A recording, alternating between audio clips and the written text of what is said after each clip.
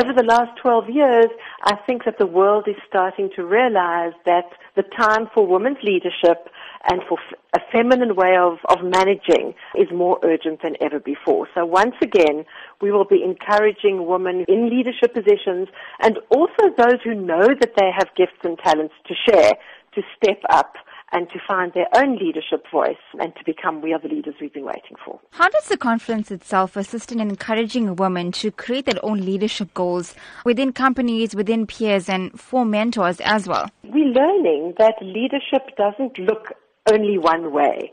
There was a time when the models of leadership that we had to look at were all rather male and patriarchal. And now, of course, we know that leaders are teachers, they're mothers, they're artists, they're change agents, and they are CEOs.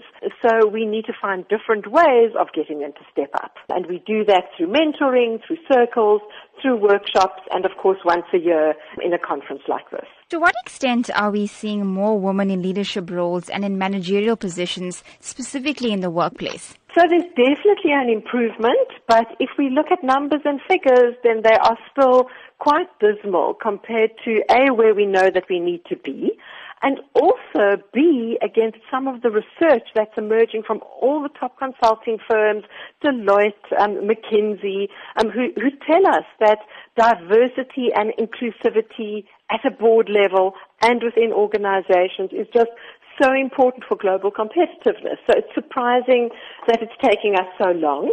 But of course, it's easier than it's ever been before.